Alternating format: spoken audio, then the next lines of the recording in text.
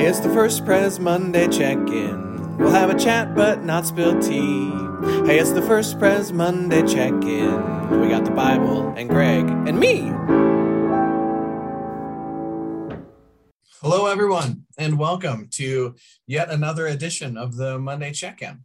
My name is Damon Jensen Heitman, one of the pastors of First Presbyterian Church, Hastings, Nebraska, joined by Greg Allen Pickett, the other pastor at First Presbyterian Church in Hastings, Nebraska. And I had to make notes before we started, Greg, because in theory, our audience has widened significantly.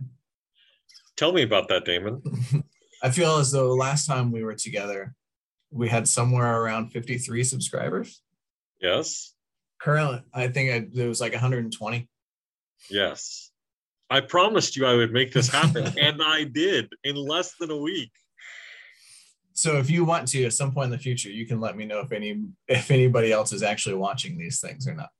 Well, I'll share my secret for how I got more subscribers for our YouTube channel. I did not buy subscribers, which is actually something you can do, which I didn't know. No, I'm a member of a pastors group on Facebook, and when your YouTube account hits a certain threshold, then you can get a personalized website address for your YouTube account. And so I and other pastors have done this in this pandemic area time to try to get a personalized address. And so I just put it out to them and I said, hey, would you all mind subscribing to our YouTube channel so we can break the 100 threshold in order to get our personalized URL? But through that process, I also made other pastors aware of our podcast because I said, while you're there subscribing, check out the Monday Check-In, a lectionary-based podcast that the associate pastor and I do. And I had really positive response from a number of solo pastors who don't have the blessing of having an associate pastor in the office right next to them to discuss scripture with. Yeah. Right across this wall, right? That wall right over there. And so the very thing that I thought our podcast could do, which would be provide some food for thought for solo pastors who don't have the blessing of amazing colleagues, it worked. It is. And so maybe some of them are going to be listening to us this week. I'm excited. Yeah, well, it's certainly been, food for thought for us over the last couple of years. I think it's been food for thought for some of the members and friends of First Pres. And if there's others out there who would like to feast upon our brains, then they're welcome to do so. I hope that wasn't a zombie reference. So what we're going to do here is we're going to take a look at the scripture, or some of the scripture at least that at least we're going to use here at First Pres for the upcoming service. Typically that is lectionary based scripture reading. And so we'll have a little bit of chat about it, consider maybe some of the questions that we find that we have of the text, maybe some of the questions that we think maybe the text has of us, and those sorts of things. Have a little kind of Bible chat about it. And then following that, we switch gears to talk a little bit about the life of the church at First Pres. So if folks want to tune out after that, then that's fine as well. So if they want to tune out right now, that's fine. I'll never know. So we start with an opening prayer. Greg, your turn. I think so. All right. Let's pray. Gracious God, we thank you. This morning, I'm particularly thankful for the youth of our church and for their thoughtfulness and the leadership that they provided for worship last week. We thank you for the way that they brought the story in the Gospel of Luke to life, and how they brought our faith to life and asked us important questions that we wrestled with. We pray, Lord, that we continue with that spirit enters into our conversation today and in our study of your holy word as we continue to read these stories in the Gospel of Luke of Jesus' earthly ministry. May these stories find points of intersection. May they find ways to resonate with our own life, our own faith. And may we feel challenged and called and moved by these scriptures to become more faithful followers of you. In Jesus' holy name we pray. Amen. Amen. So we continue to be in the season of Epiphany. We are continuing along in the Luke narrative, the Luke gospel narrative. We jump over a little bit of text from last week to this week. Last week we had Jesus in the boat and the calling of at least three of the disciples, three of the named disciples, I suppose. And this week we jump a little bit further ahead in Jesus' time with them and his ministry with them. So we pick up in Luke chapter 6, verses 17 through 26. It reads something like this. Jesus came down with them and stood on a level place with a great crowd of his disciples and a great multitude of people, all from Judea, Jerusalem, and the coast of Tyre and Sidon. They had come to hear him and to be healed of their diseases, and those who were troubled with unclean spirits were cured. And all in the crowd were trying to touch him, for power came out from him and healed all of them. Then he looked up at his disciples and said, "Blessed are you who are poor, for yours is the kingdom of God. Blessed are you who are hungry now, for you will be filled. Blessed are you who weep now, for you will laugh. Blessed are you when people hate you, and when they exclude you, revile you, and defame you on account of the Son of Man. Rejoice in that day and leap for joy, for surely your reward is great in heaven, for that is what their ancestors did to the prophets. But woe to you who are rich, for you have received your consolation. Woe to you who are full now, for you will be hungry. Woe to you who are laughing now, for you will mourn and weep. Woe to you when all speak well of you, for that is what their ancestors did to the false prophets." The word of the Lord. Thanks be to God.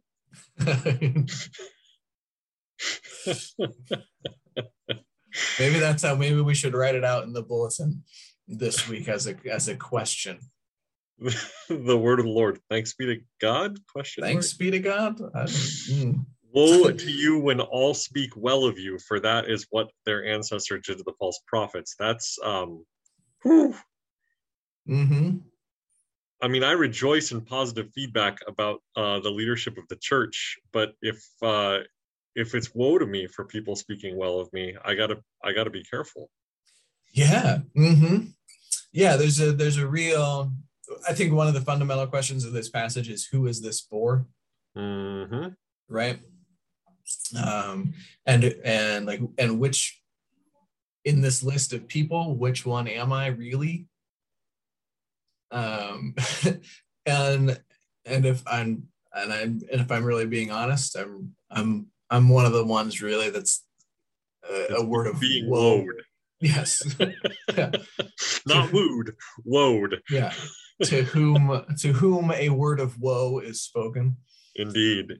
So a couple of interesting things. One, total aside, but the coast of Tyre and Sidon is southern Lebanon, and I've actually eaten fried fish in the town of Tyre on the coast there. And so this would be a region that's northwest of the Sea of Galilee. And so he's gathering his disciples, and he's got people from Judea, Jerusalem, which is south of Galilee, and then the coast of Tyre and Sidon, which is north and west of Galilee. And this is all sort of taking place. And then we have what's often called the Sermon on the Plain. We're more familiar with the Sermon on the Mount in the Gospel of Matthew, and this is called the Sermon on the Plain from the Gospel of Luke. And there are contrasts for us to read about. The Sermon on the Mount it spiritualizes some of these things, and the Sermon on the Plain kind of makes them very real and practical. And it's an interesting contrast, and it's not uncommon to see that contrast between the Gospels of Luke and Matthew.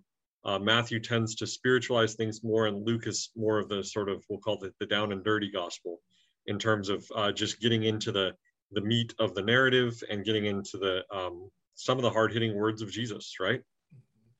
Yeah.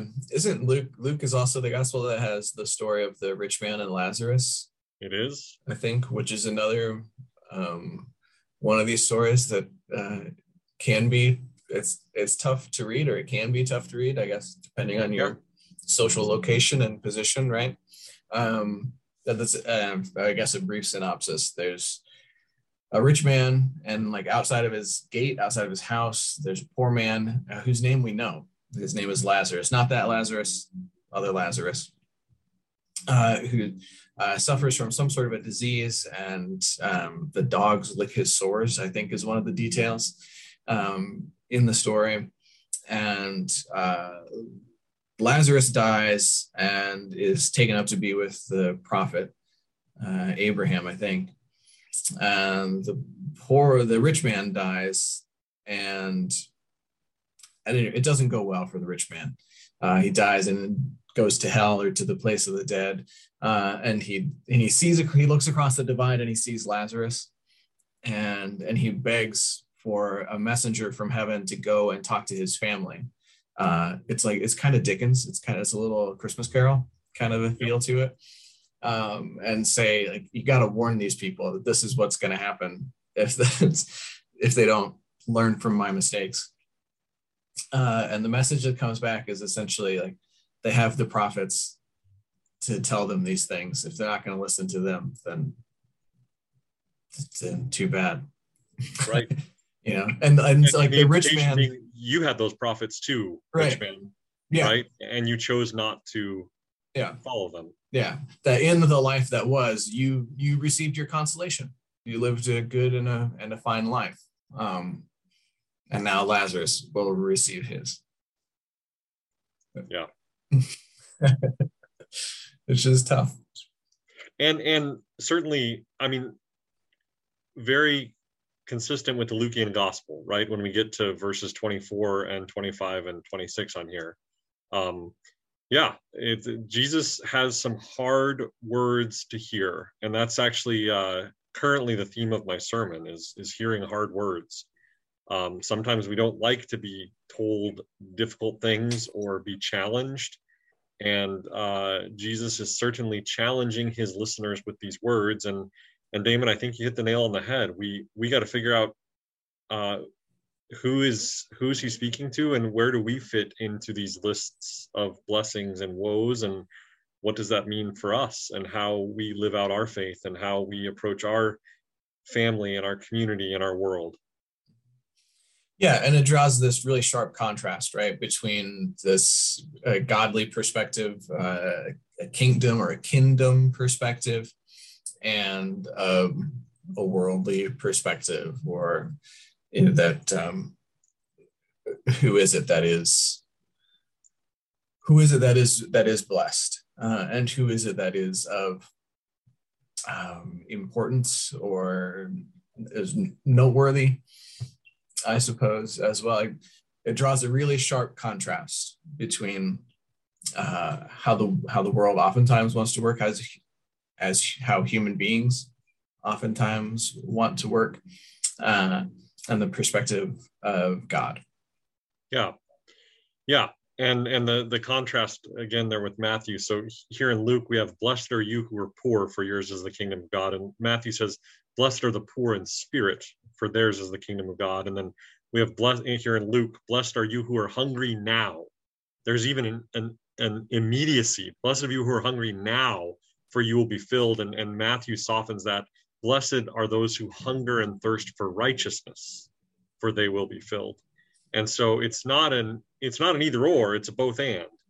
But Jesus clearly had a particular message when he spoke this Sermon on the Plain that was a little distinctive from the message that he spoke when he spoke the Sermon on the Mount. Mm-hmm. Yeah. It seems so. The disciples are still pretty fresh on this journey, right? And yeah, in chapter 5, Jesus starts to call the disciples in the Gospel of Luke. And I looked at the passage that come in between where we left off last week and what starts this week, and it's a lot of like controversy stories. Mm-hmm. So there's the story of I took some notes. There's the man that I think the guy that they end up lowering through the roof because he can't walk, and Jesus heals him. And there's a controversy there because Jesus claims to be able to forgive sins. as part of that story. And Pope's like, hey, now come on. Who are you to say that you can forgive sins?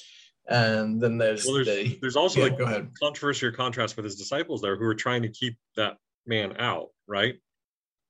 Or is it can they just not get in because it's too crowded, or are they actually physically kept out? I think it was just too crowded. Okay. So that's one of the few times that the disciples didn't make the mistake of trying to keep people out, but it was the crowds that kept people out.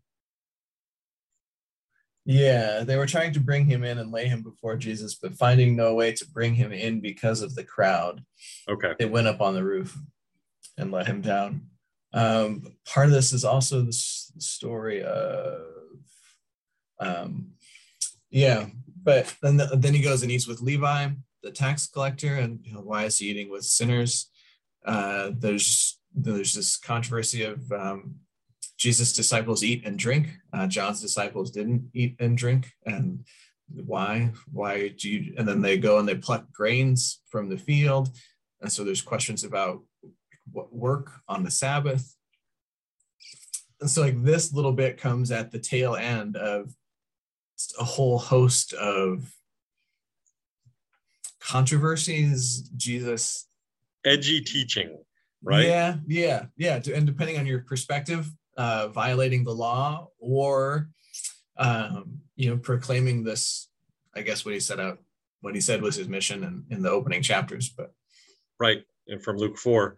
But it's interesting because he's got a great crowd of his disciples and a great multitude of people. And again, geographically, he's starting to draw people from more than just the region around the Sea of Galilee.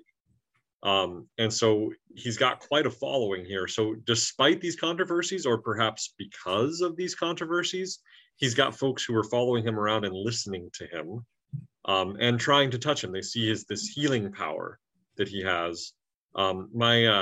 My New Testament professor, Louis Donaldson, loved to talk about how the kingdom of God just kind of sloughed off of Jesus, like everywhere he went. And there was so much kingdom of Godness around Jesus that people would just need to touch the hem of his robes, as we read about in one story, in order to feel and be moved by that kingdom of God. And I'd like that image that it's radiating off of him.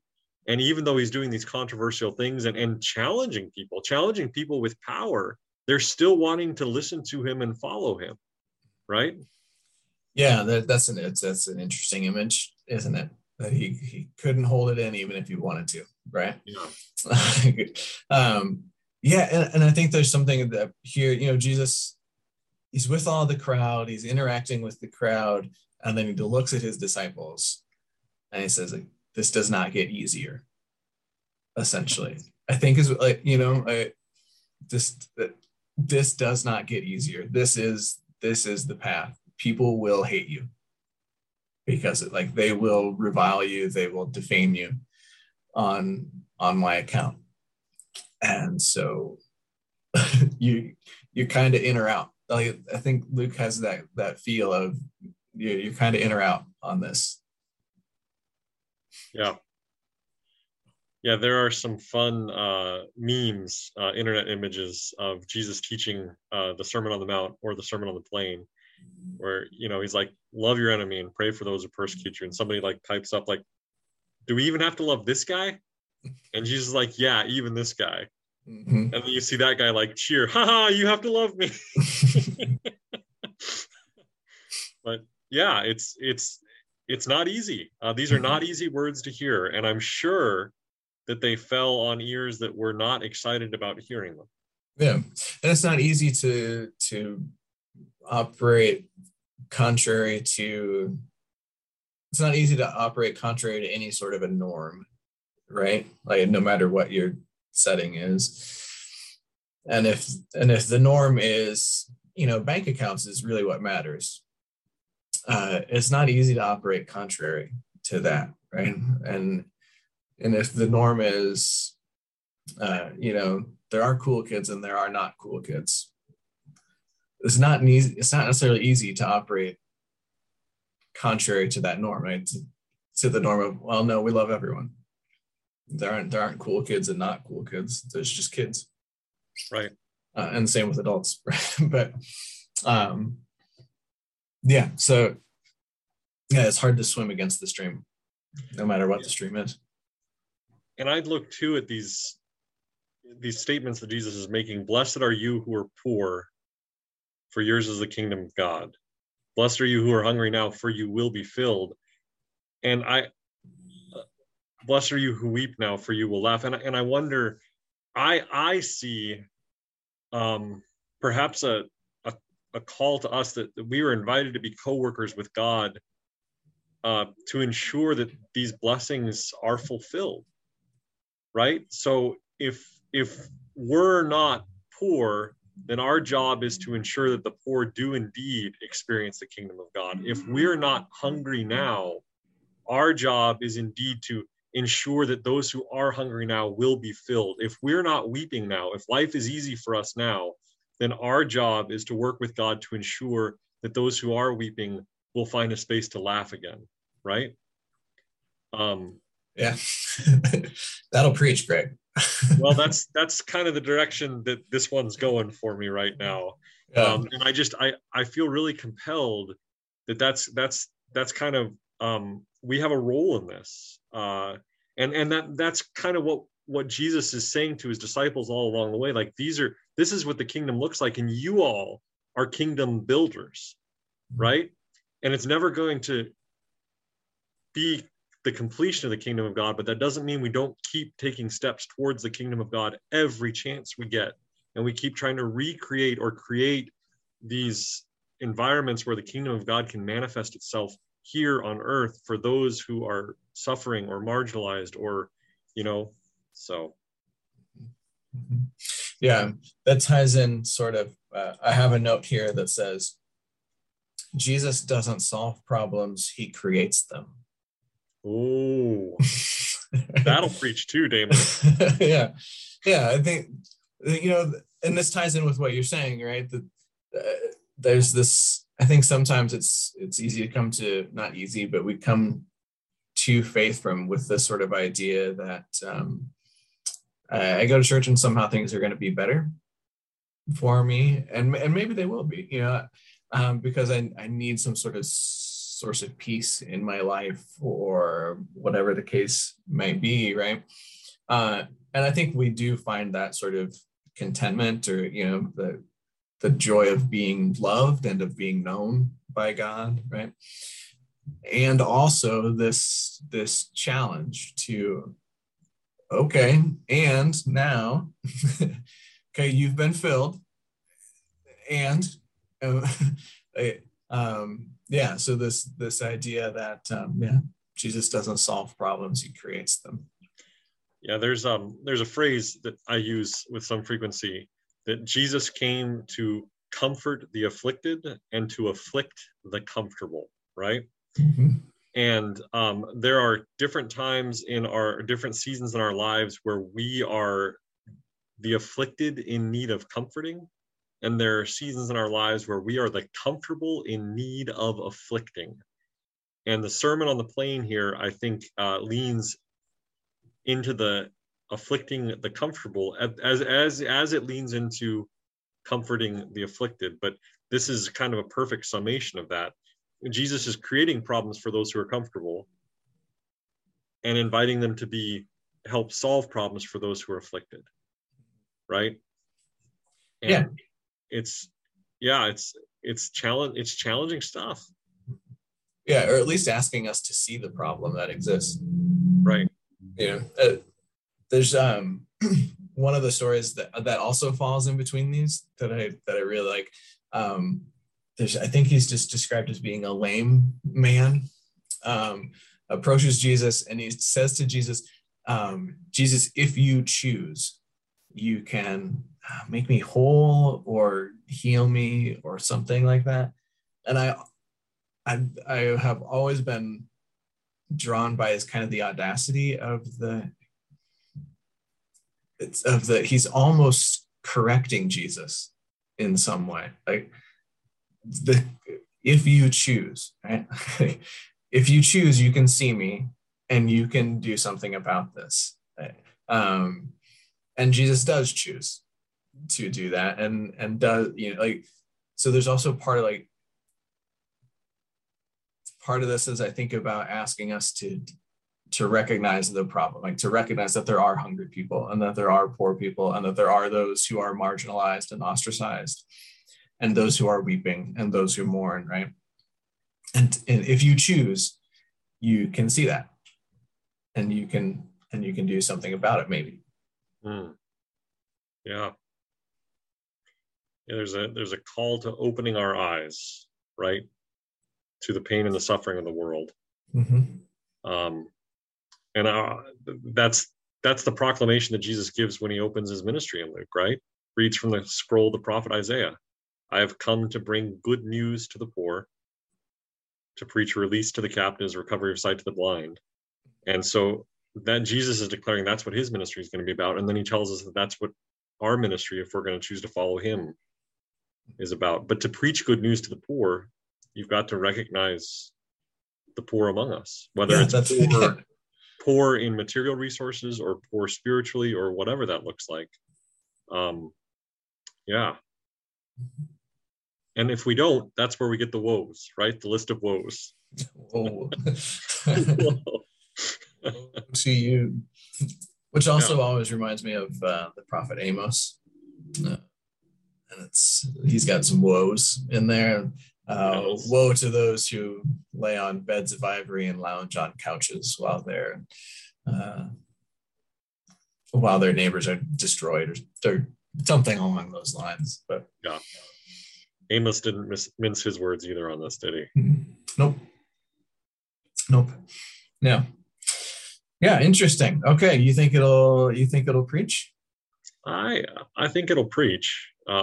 It's a challenging one, but I think we're ready for this. We're ready to be challenged. Although I'll tell you that I think the youth did such a great job this last Sunday, challenging us to learn to trust God, which is itself a challenge, right? And so I think the congregation is primed and ready thanks to the youth's great work on Sunday.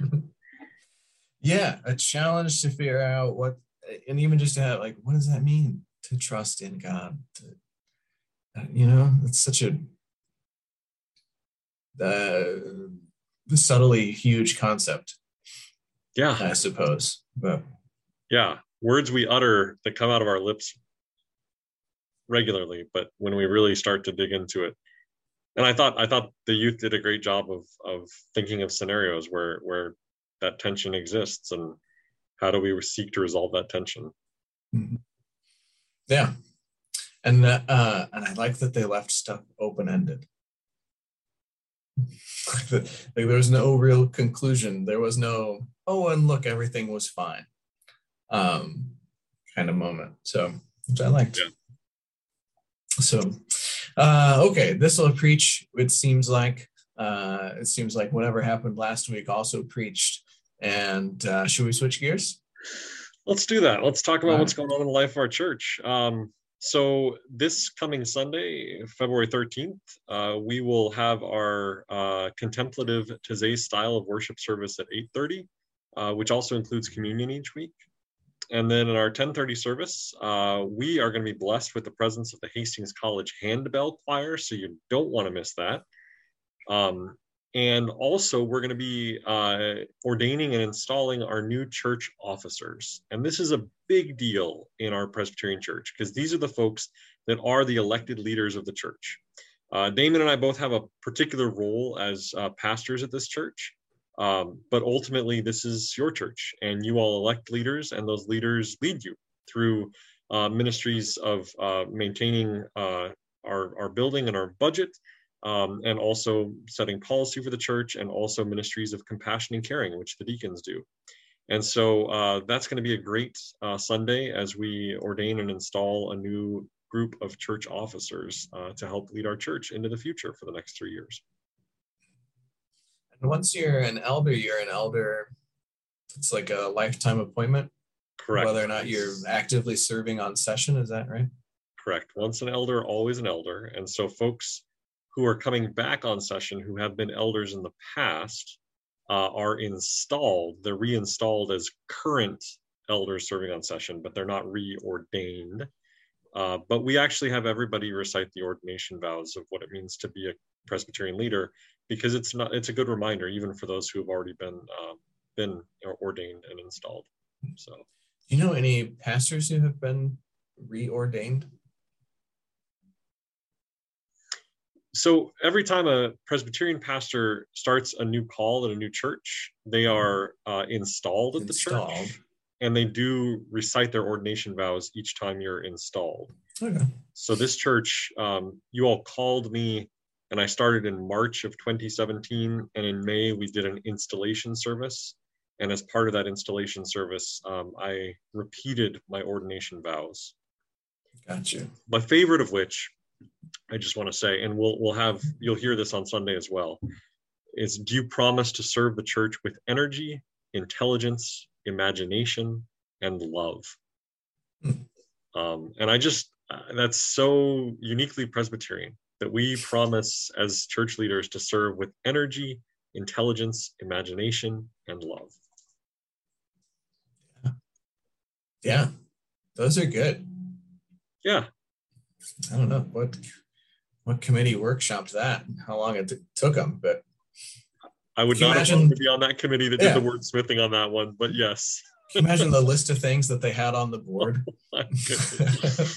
Yeah, our confirmation class actually did a spirituals gift inventory last week, and all of those things would have been included in that spiritual gift inventory. Maybe not worded exactly that way, but there was definitely an energy one, there was an intelligence one, there was an imagination one, and of course there was a love one. So yeah. Interesting. Okay. I can also share on Sunday morning, we will have the third and final forum in the Hospice Reflections from a Hospice Chaplain series going on. Andy Springer will be back to help facilitate that. He will also be joined by members of the Caring Voices Choir, commonly known as the Hospice Choir. And so they'll share some of their reflections, some of their experiences as well. The first two parts of the series are up on our YouTube page. So if folks want to go back and check that out, they are welcome to do so. Folks can just hop in on Sunday morning as well. It's not like a sequential learning sort of a thing. I'm going to assume that most people will be familiar enough with the concepts of death and mortality to be able to join in the discussion on Sunday morning. Yes. So yeah. And I forgot to mention too that the Hospice Choir will also be joining us at the 8:30 service, the Taizé style contemplative service, and helping to lead our music at that service too. So we have the Hospice Choir at the 8:30 service and the Hastings College Handbell Choir at the 10:30 service. So either of those, great options for you to join us. And then of course the 10:30 service, of course, is always broadcast on Facebook Live too. Perfect. So that's this Sunday, the 13th. And then starting Sunday, February 20th, it must be, Dustin Bauer, who works with the Encourage Advocacy Center, will come, and he'll start leading a two-part series, taking a look at what we're calling interrupting violence. So cycles of violence, and where does violence, all sorts of forms of violence, where does it come from, and how might we interrupt it? So that's the next forum series after Andy wraps things up. So. All right. And in terms of the rest of the life of our church, our Wednesday Night Live programming is going strong. We are skipping the meal right now. We put a pause on all events in the church that include food, just so that we're not creating a space where people are indoors with their masks off. The good news is it looks like COVID cases are on the decline, and session will reconvene next week and revisit that policy on February 17th, and we'll update you then. But as of right now, we're not doing events with food, but we're doing everything else. So Sunday school's happening, Wednesday Night Live's happening, and we hope you can join us. Committee meetings are happening, Presbyterian Women's happening. It's all happening. It's all happening. So we hope you can join us for all of that, and then continue to pray with us that this COVID continues to recede in our community, and we can hopefully return to some semblance of normal, while also seeking to care for the health and safety of our church members and our larger community here in Hastings. That seems like that should do it. I think we've covered it all. You want to close us with prayer? Yes, I do. Loving and gracious God, thank you for your word, for it is a lamp unto our feet, a light unto our way. Thank you for these words that come to us through your holy scripture. And not just these words, but all of the words that come to us through your holy scripture, whether we find them to be words of comfort, words of support, words of nurture, or whether we find them to be words of challenge and words that kind of hold us, take us to task, perhaps even just a little bit. Help us in the midst of all of these things to find your grace, to find your truth, to find the energy and intelligence and imagination and the love to be your disciples in the world. In your gracious and holy name we pray. Amen. Amen. With all those things said and done, until next time, toodaloo.